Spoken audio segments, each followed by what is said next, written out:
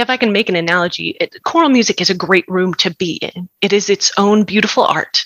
It is a gorgeous part of being human, lifting up your voice to the Lord.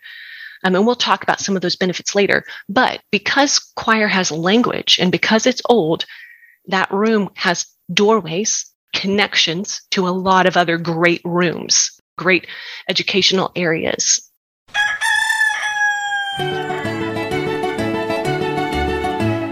This is Your Morning Basket, where we help you bring truth, goodness, and beauty to your homeschool day. Hi, everyone, and welcome to episode 101 of the Your Morning Basket podcast. I'm Pam Barnhill, your host, and I am so happy you're joining me here today. Well, sometimes wonderful guests and wonderful topics fall right into our laps, and that is the case with this particular episode. So on today's show, we have Bethany Stewart with us, and Bethany is a homeschooling mom of 3 who has a passion for choral music. She has a passion for choral music and choirs and helping kids sing. She's a choir director of a children's choir, and she just loves choral music, and she wanted to share that love with other homeschool moms. And so we are so thankful that Bethany reached out to us because this is a fabulous podcast episode. So inspiring to listen about how choral music can actually connect to so many other topics and subjects in our homeschools. So on this episode, Bethany is not only going to tell us all the reasons why we should study choral music, but also a bunch of different ways that we can make this happen. What do we talk about with our kids when we're listening to choral music? Where do we find choral music? And so much more. I think you're really going to enjoy this episode. And speaking of choral music, did you know that there is a hymn or a folk song included in each one of our monthly morning time explorations? Morning time explorations are topical studies that we release every single month so you can dig deep with your kids into really fun subjects like sharks, snow and ice, cowboys, friendship, and so much more. So if you would like to try out a set of our morning time explorations, you can do that by coming to pambarnhill.com/explore, where you can find our latest selection full of all kinds of truth, goodness, beauty, poetry, music, art, everything that you could need and want to bring into your morning time. That's at pambarnhill.com/explore. And now, on with the podcast. Bethany Stewart is a choral conductor, vocal performer, music educator, and homeschool mom of 3. She is the artistic director for the First Colony Homeschool Ensemble Choirs in Sugar Land, Texas, and received the Texas Choral Directors Association Young Director of Distinction Award in 2012. Bethany is active in the music community as a member of the Texas Music Educators Association and the Texas Choral Directors Association. She enjoys providing professional development for choral music instructors, especially in the area of cultivating creativity and fostering team spirit in the choir classroom. Bethany, welcome to the podcast. Thank you so much, Pam. I'm so happy to be here. Well, I am so happy to have you. I have heard some wonderful things about you from Dawn Garrett and just your enthusiasm for choral music and vocal performance and all of that stuff. And I think it's something new and it's something great. So thanks for coming on. Oh, it's my pleasure. I'm such a fan. Well, tell us a little bit about your homeschool. You have 3 kids, right? That's right. And they're little. They're 6, 4, and 2. So my homeschool barely exists. I go to my first homeschool convention next week. So like I said, I'm new to this. I taught high school choir in public schools for a decade, and I loved it. We traveled and performed and did musicals and festivals, but I've always known that I would homeschool. I was homeschooled when I was little, and it was an awesome experience. My mom is a great teacher. My siblings and I are close. And she actually did morning time like activities back in the olden days. Like she would read Proverbs and we would write about it, or she would do read alouds. And those are my memorable homeschool moments, those things we did together. So when I stumbled upon Your Morning Basket, And when I read your book, I thought, well, this is for me. This is it. So I do love being a choir director, but I quit that. I've been doing judging and conducting gigs just as they come, but mostly I've been raising my babies and preparing to homeschool. I started reading up when I was pregnant. My cousin recommended For the Children's Sake. So I've had years of reading and podcasts. And so next year we're going full Ambleside online. I'm very excited. Awesome. Awesome. Okay. So have you been doing a little morning time in your house? Because my next question is usually, well, what does morning time look like in your homeschool? So are you doing something like that? Oh, we have. We started when they were little, 3.5 and a precocious 22-month-old. We called it snack and story time. Oh, love it. And I would start singing the doxology, and they would sprint because there were snacks. And we would just memorize a verse and then do our activities and read our books from the Peaceful Preschool. And it was wonderful. That's when we did anything like learn our address or our telephone number. It's just that linchpin in the day, a time of connection. During the first quarantine, we added hymns and a longer scripture memory. But then the baby started to walk, and my oldest started some gentle kindergarten. Then things got a little tougher. Mm-hmm. My youngest is a destroyer.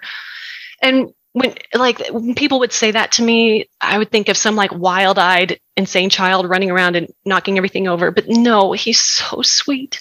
He's so happy. He's just happily ruining all my things. And so the only time we could do anything organized was in he's strapped down. So if the toddler was done eating his food and I kept schooling the others, all the toothbrushes would go in the toilets, and he would throw the blankets, stuff them in the diaper pail, and then unlock the garage and crawl in the car and drink my day old coffee and eat some quarters. Like that was what was happening. And so we had to divide morning time into 2 parts. So we would do memory work in the living room. I would sing a hymn, the poem and Bible passage we're memorizing, maybe a folk song while they played blocks or trains or rolled around. And then we would go to the table and I would pass out snacks, and we would read our Peaceful Press Nature guides and do those books and any activities that we could. But if the toddler's done eating his food, he's just going to go pour all the spices out. So having that set aside time gave me so much peace. And then part 3 of morning time is after afternoon nap. Then we have fruit and read poetry. So dividing it up really helped with the baby problem. Oh, I love that. Yeah. And just what a way to find a great solution to a problem that was presenting itself. And, in 6 months, probably not going to be quite as much of a problem. No, it's not. He just turned 2. It's much better. It's much better. And all those things I learned from you and from your guests. And so I'm just so thankful for you and for your ministry. Oh, wonderful, wonderful. Well, I know what we wanted to talk about today, and you've mentioned something a couple of times, guys. If you have been listening, you have picked up on this thread of singing. We were singing a hymn, we were singing a folk song. And so that is what we're going to be talking about today is music, but choral music specifically. So Bethany, what is it about choral music? Why should we seek out choral music as opposed to just listen to classical music? I think the short answer before I give a long answer is language. It's language. There are more access points to choral music because it has text. And that text is almost always poetry, scripture, or liturgy. That is the special place of classical vocal music, as opposed to just folk songs, although a lot of choral music is an arrangement of a folk song, or just instrumental music. There are some peripheral pieces with nonsense syllables or prose or speeches, but almost all the time in choral art music, you're learning poetry, scripture, or liturgy. Another thing about choral music is that it's older. It was the music of the church, so the literate people were the people notating music. So we have choral music from like 1200, from the Middle Ages. And we have high-level art music from the Renaissance, which we don't necessarily have from instrumental music. Like we can sing Gregorian chant that is so old, which is awesome. So I have to say, here, if I can make an analogy, choral music is a great room to be in. It is its own beautiful art. It is a gorgeous part of being human, lifting up your voice to the Lord. And we'll talk about some of those benefits later. But because choir has language and because it's old, that room has doorways, connections to a lot of other great rooms, great educational areas. Can we talk about those now? We can, but before we dive off into that, can we talk about, like, give us some examples? So I just want everybody to be aware of, like, a recording, like if they were to go to, their Alexa, or if they were to go to Spotify or even YouTube or something, and they wanted to look up some choral music, and we're probably going to talk about a ton of these, but just give us a couple of examples of what could we search for? What kinds of pieces are we talking about? When you're talking about art music, well, honestly, if you're memorizing great poetry, you can probably find a choral arrangement of that. If you're thinking, oh, I'm in the Middle Ages, you know what, Pam, I actually have a whole music list. It's 5 pages long of recommendations of things people can look up. But if you're looking at the Baroque era, look up just Bach, and you will get all the passions and all the motets. If you're, like I said, if you're memorizing great poetry, you can find an arrangement of that piece. And if you're learning about certain liturgical things, you can find those, whether it's the Mass or the Vespers. So you can search that out and get really specific as your needs get specific. Right. I think a lot of, like, what most people would be familiar with would be like Handel's Messiah or something like that. That's right. There's a big choral element to that piece. Absolutely. Absolutely. And that's one of the greats, but not the only oratorio out there, right? There's an oratorio of the story of Jephthah, Haydn's creation. He wrote out creation for choir and soloists. So all of those kinds of things. And I'm going to tell you so many examples as we go through these. And You'll have to stop me from singing them, because I probably will. Awesome. Okay. So let's now start opening some of those doors that you were talking about earlier. Okay. So let's talk about poetry, the doorway into poetry. When you're kind of in the doldrums of memorizing in your homeschool, even worthy, beautiful selections of poetry, choral music can be that new source of inspiration and motivation. You get to hear it interpreted and brought to life. I always wanted to have great knowledge of poetry as a child because I loved Anne of Green Gables, and she just flows with poetry references. But I didn't have that mental wherewithal to sit and read poetry and, quote Tennyson. But I realized as I started studying classical education, hey, I know passages from Shakespeare. I've sung sonnets. As I began to get books of poetry for my children, I flipped through these books of greats and go, I know that. I know 15 settings of The Tiger by William Blake. Or I'm listening to the Literary Life podcast, and Cindy Rollins says one of her favorite poems is Jenny Kissed Me. And I would go, I know the most lively, fun setting of that by Eric Barnum. So lo and behold, a lifetime of choral music has given me way more poetry than most normal humans. A chorister does repeat reading and memorization of more poetry than any English class out there.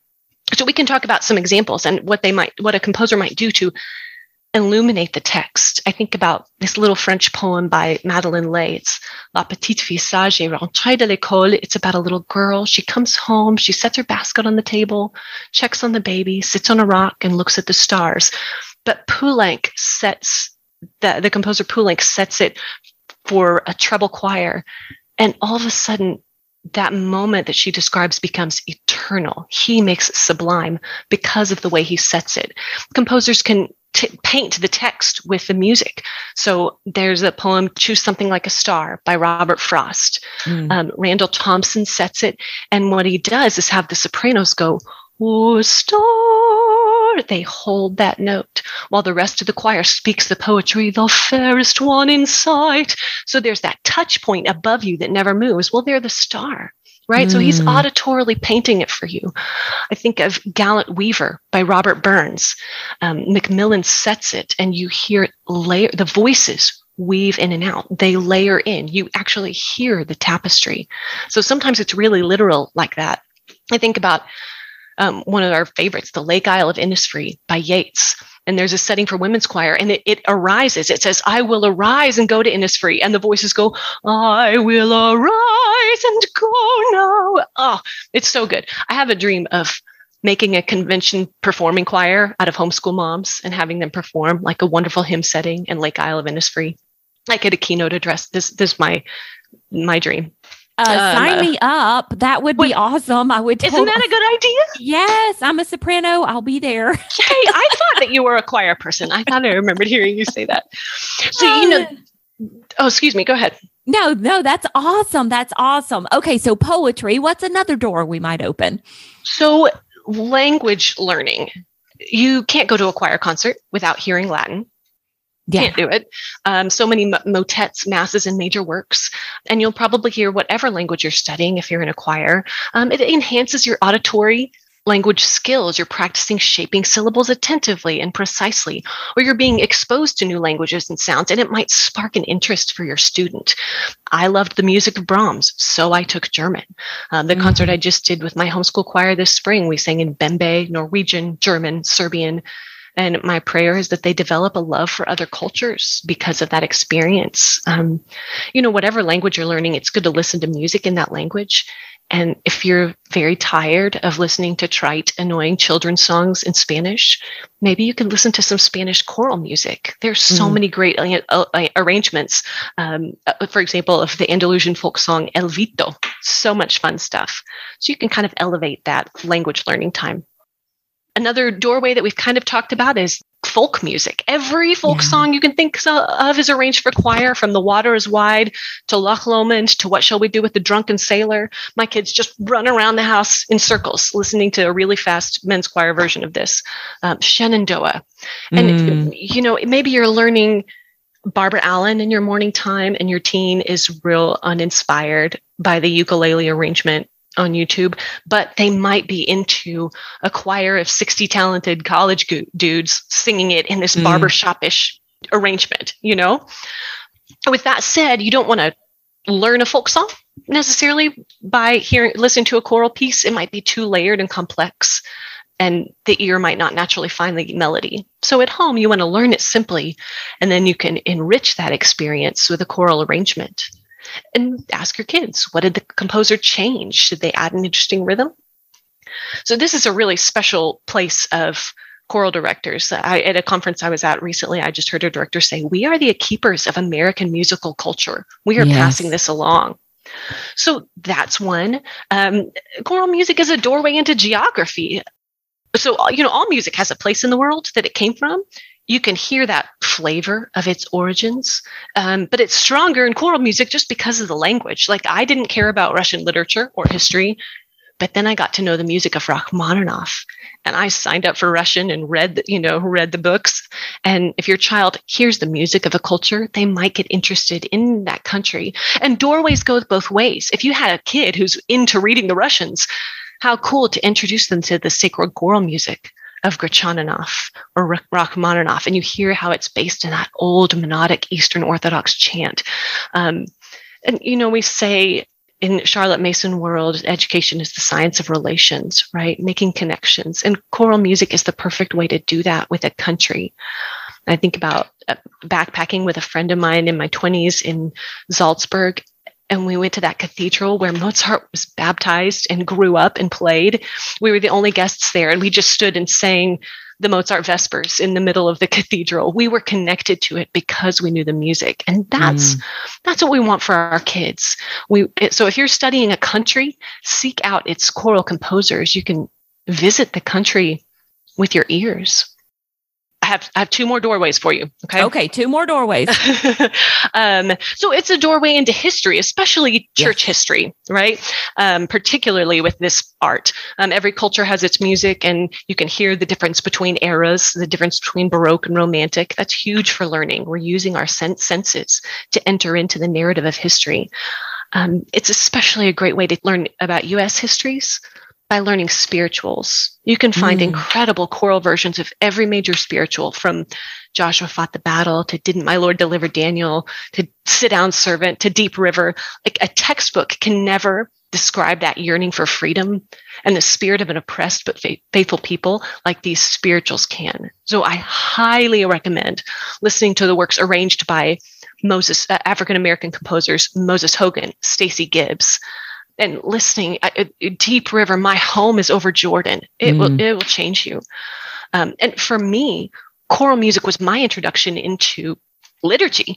I grew up in a Baptist church in West Texas, But then I sang Anglican and Catholic, and I'm going to start that over. Excuse me. I'm stumbling on myself. Choral music was my introduction to liturgy. I grew up in a Baptist church in West Texas, but then we sang Catholic and Anglican and Lutheran service music and prayers, the prayer of St. Francis. I didn't know there was such a thing as pre-written prayers. And we sang so many masses. So it educated me on church history and other branches of our faith.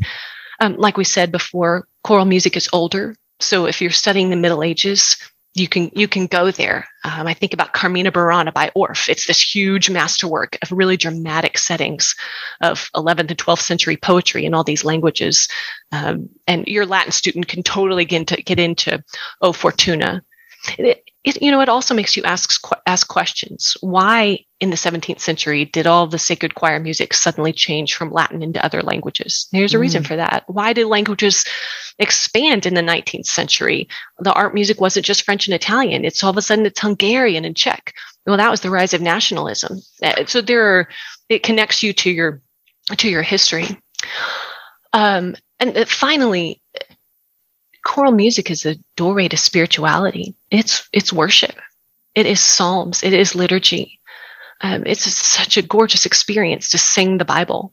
And we can be taught by composers. We can be spiritually moved by them. I think about the Brahms Requiem, and he says, there's the second movement of the Brahms Requiem is "Den alles Fleisch ist wie Gras," all flesh is like grass, and he has the clarinets going ba da da dum, ba da da dum. It's growing up and falling away. So you're hearing the shortness of your life, and then it goes into this grand, sturdy, but the word of the Lord lasts forever. So you're being taught spiritually every time you go to choir rehearsal.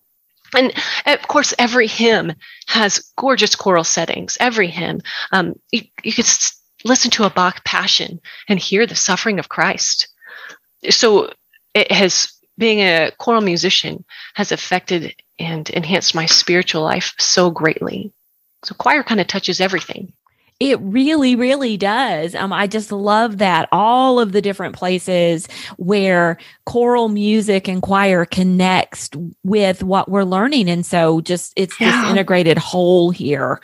Okay. So you've convinced me that we probably need to study a little bit of choral music in our morning time.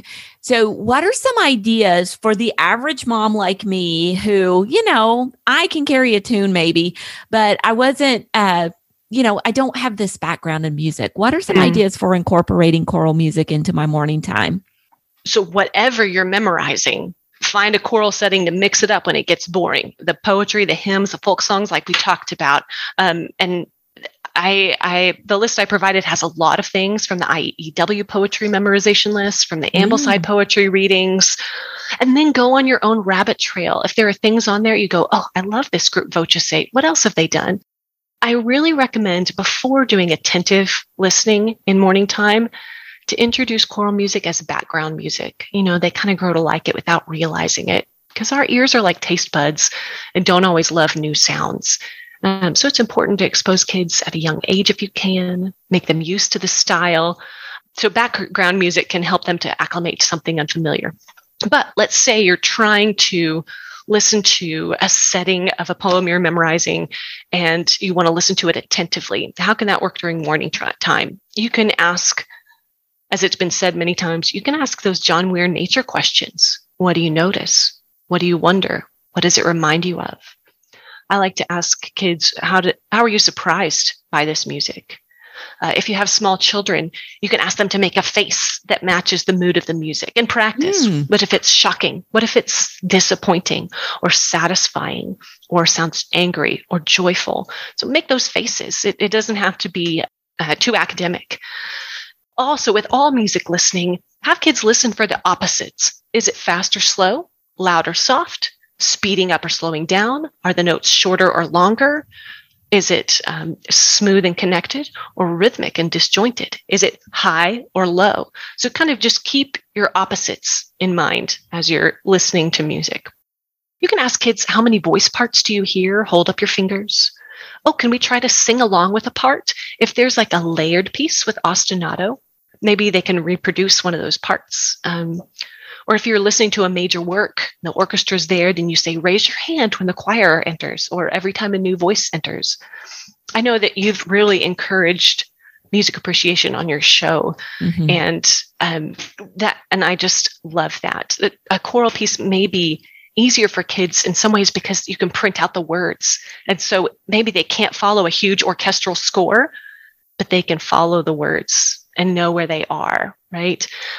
And you can download the music even from the Choral Public Domain Library if you're looking at a major work. You can ask them for emotional descriptors. This music feels, fill in the blank. Or you can ask them to describe the scene. My little ones like to do that. That sounds like a wedding or a battle or a butterfly flitting around or a bear searching for food. Carnival of the Animals is a great introduction into that type of thinking, making it pictorial. Eric Whitacre composed, I'll have to provide this, but Eric Whitacre composed settings of these super silly poems by Ogden Nash. Oh, yes. And they're so silly. And the music is like very grand and it makes it hilarious. The best day of my life was this one time when my 5-year-old was drawing and she looked up. We're listening to Sorcerer's Apprentice. And she said, that sounds like St. George fighting the dragon. And I was like, yes, this is great. So have them describe the scene, have them draw as they listen. They don't have to just be still, have them dance while they listen. I ask them how the song changes as it goes along. I also think it'd be really cool. This is not something I've done, but to make your morning read alouds like a super rich audiobook experience. So like you're reading The White Company aloud, takes place in the 14th century. So you can play these 14th century motets or chants as the book opens on a monastery. That would be so cool. And you can also use choral music as a mood setter, or like a beautiful interlude in between your activities. I think that would be great. And also poetry discussion. That's huge. I don't think you have to ask kids a lot of questions about poetry, but if you do, you want it to be open-ended, not a right or wrong question. I love the idea of, having to, taking a poem that you're familiar with. And if you have two different settings, listening to both and then talking about the different ways, like which one do you like better? And, which one do you feel closer to? So many good ideas. And I really love that you said, get them used to it first, because I think the tendency would be, okay, I'm so excited now. I'm going to start this with my kids and I'm going to play a choral piece for them. And they might turn up their nose at it at first because they're not used to it. And then it's like, well, I'm going to write this off because this didn't work. My kids didn't like it. We're just going to move on and do something else. And so that little tidbit of information about playing it as background music first. And you do this when you're eating meals. Or you're cooking in the kitchen and maybe they're sitting during afternoon quiet time or something. You just listen to it yourself and have them even be walking in and out, or they're playing nearby, or maybe they're doing some kind of art project at the table or something like that. And they're listening to it. They're getting used to it before you come in and introduce it as a lesson. I think that is such a key and vital point. Oh, I do too. And just as a warning, they really may not like it. But if they're if you're memorizing E.E. Cummings, I Thank You, God, for Most of This Amazing Day, and you listen to two different settings of it, or maybe you listen to Eric Whitacre's setting, first of all, they will like it because it's incredible. But if they say, I hate this is not good, the composer completely missed the point and the mood of the poetry, and here's why. That is a great discussion of poetry. Like that's effective. To say, no, he missed it. That's okay. But it's not going to happen because that piece is amazing.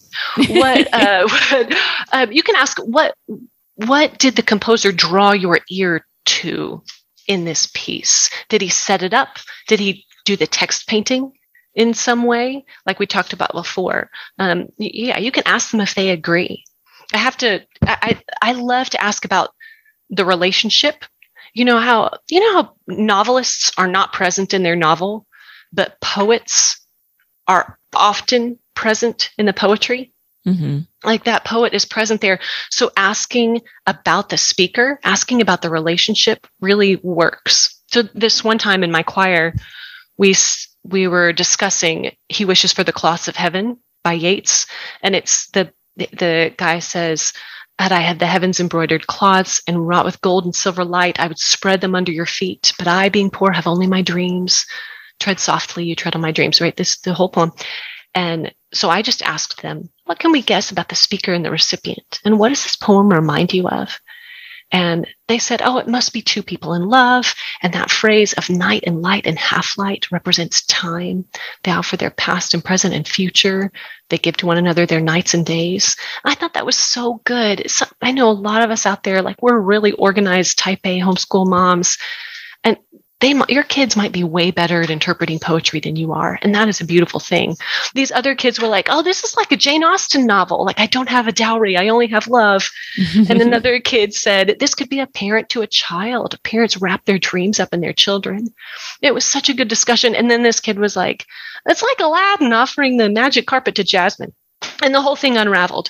But it was good. So using choral music as your basis for your poetry discussion, as you listen, you're having to read slowly and thoughtfully. And then you can have such a good talk about it if you want to, or you can just let it lie. You can just let it be there. I think that can be a great morning time activity. I love it. I love it. So do you have to be able to sing in order to bring choral music into your morning time? No. First of all, you can sing. Whoever you are out there, you can do it. Second of all, no. We've been talking about a lot of listening. I mean, we're so blessed to have access to incredible recordings, right? So we can do all those activities.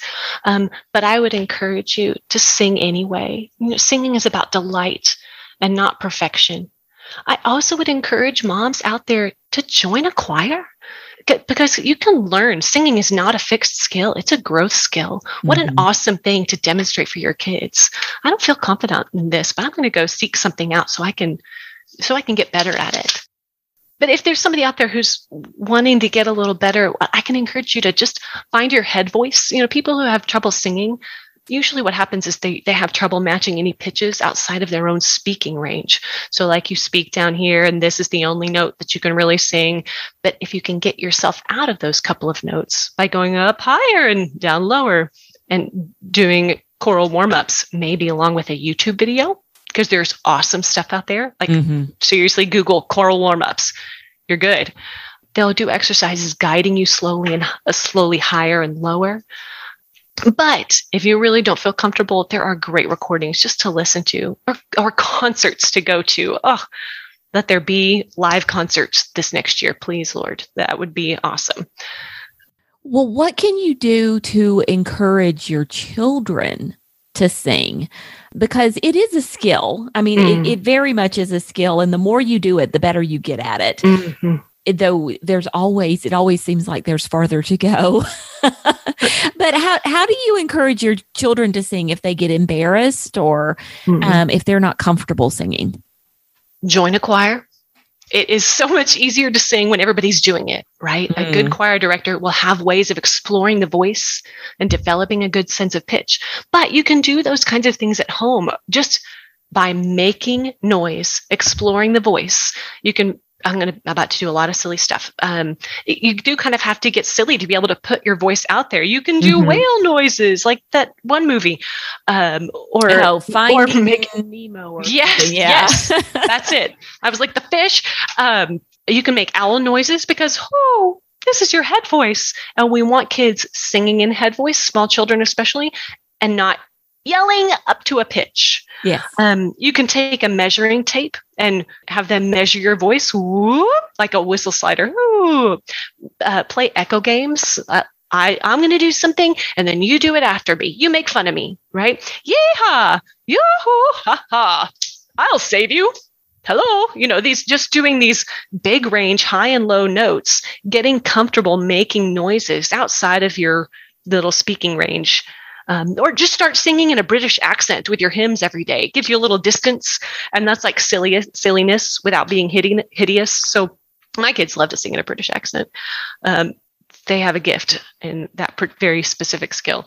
Or find great recordings of cool guys singing, of a cappella groups, and then go out to choir concerts.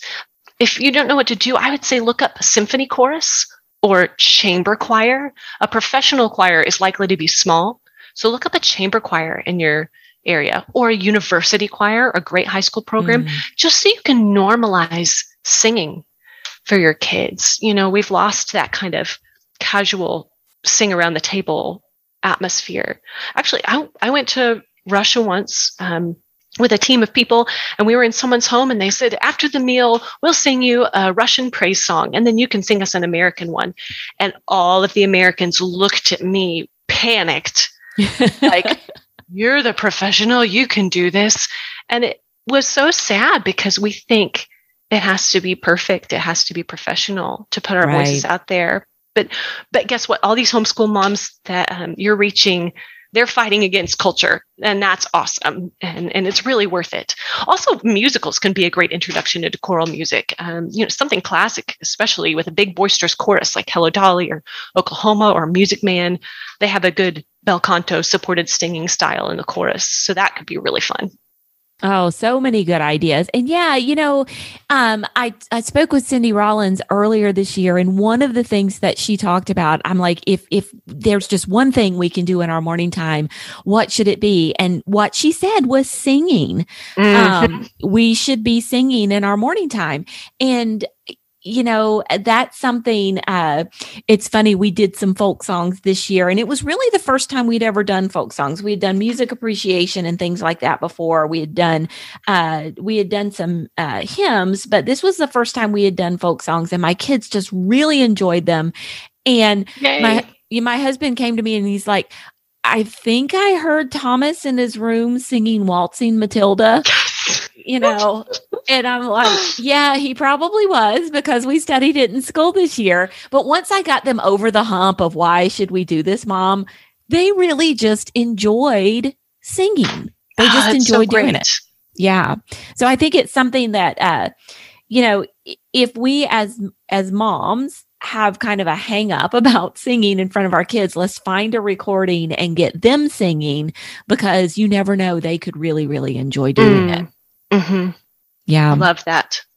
So if we were thinking about, because you've mentioned a number of times joining a choir, and I'm going to be honest, I haven't been, other than church, I haven't been in a choir since college.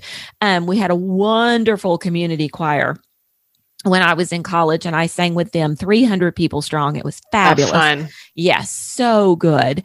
But I haven't had the opportunity. I haven't lived anywhere where I've found another non-audition choir since then. So how can you go about finding a choir to participate in? That's a great question. And of course, the right group may not be near you, but it might be. I think it's important to define your purpose. What kind of choral music are we talking about? We're talking about today about art music, right? Not necessarily show choir or musical theater, although those things are awesome and can develop confidence and give a lot of singing skill. But that won't necessarily give you like the poetry and liturgy and musical learning that we've been talking about today. So you wanted to search out a program of quality, and particularly one that teaches healthy, supported vocal technique and sings highly artistic music. So the best thing that you can do is train your ears, right? It's the best way to know a good choir when you hear one is by listening to great choirs all the time. You study that legitimate dollar to recognize a fake. So like I said, I provided a lot of recommendations that I know you'll make available, but listen to the Spivey Hall Children's Chorus and the Indiana Children's Choir and San Francisco Girls Choir. Listen to these great groups to know what you're looking for. And I think that you can ask directors, if you're thinking about joining an organization, ask them real questions. Ask for an old concert program. Do you recognize any of the text or poets? Or is it just something forgettable? Do you recognize composers? What what tone is being used? Is it that head voice that we talked about, or are they yelling? Are they screaming, "My God is a rock" in a church choir? And that's okay to do. It's okay to get psyched, but maybe not for a consistent thing. It's not vocally healthy, right? Are they doing tall vowels or spread vowels? Is it ah or ah? Are they teaching music literacy? Teaching them to read music? Are they using solfege? So these are questions you can ask a director. Hey, how do you help kids learn to read music? Or do they just learn everything by ear? And maybe great choirs often do things by ear. But if you ask some of these questions, they might give you a clue about finding a quality organization. For older kids, are they singing anything a cappella? That's a good clue to whether we're talking about a choir of quality too. But like I said, the best thing you can do is listen to great groups, and then you'll know when you hear it. Such good tips there. Such good tips. And yeah, I can remember being in junior high and high school, and we moved in between. And so I went from a great quality choir program into one that was in a much smaller school and not quite as good. And so, yeah, the difference between the two. And, when I think back on my choir experiences when I was younger, the songs that I remember enjoying singing and the concerts that I remember enjoying being a part of were the ones from junior high school when I was in that really great. And that was a much longer time ago. Wow. Yeah. So much so. Well, Bethany, I just cannot thank you enough for coming on here today and sharing your passion about choral music. I'm going to tell you, had no idea that just about any poem that we've studied in our high school, we could find a choral arrangement for. So I am going to be looking at that resource that you provided for us and seeking those things out. Yay! So I can introduce those to my kids. Never occurred to me before, even as somebody who has sang choral music in the past. So that's absolutely wonderful. And just thanks for sharing your passion with us. I really appreciate it. Oh, it is my pleasure. Thank you for having me on. This is such a dream for me. Like I said, I'm such a fan. You have blessed my kids by the information that you give out, by your writing and all that you do. I really appreciate you, and I'm so happy to be here. Well, thank you so much. We enjoyed having you. Thank you.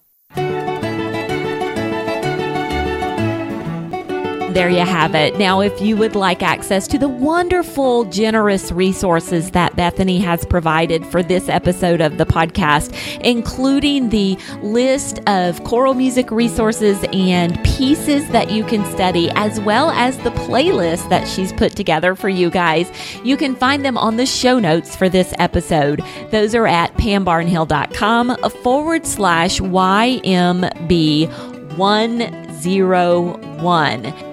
And I just want to take a moment to say thank you to everyone who has left a rating or review for the Your Morning Basket podcast in your favorite podcast app. We really appreciate you doing that, because a lot of times that's what helps us get word out about the podcast to new listeners. The more ratings and reviews we have, the more the podcast apps will suggest the podcast to new listeners. So we really, really thank you when you take the time to do that for us.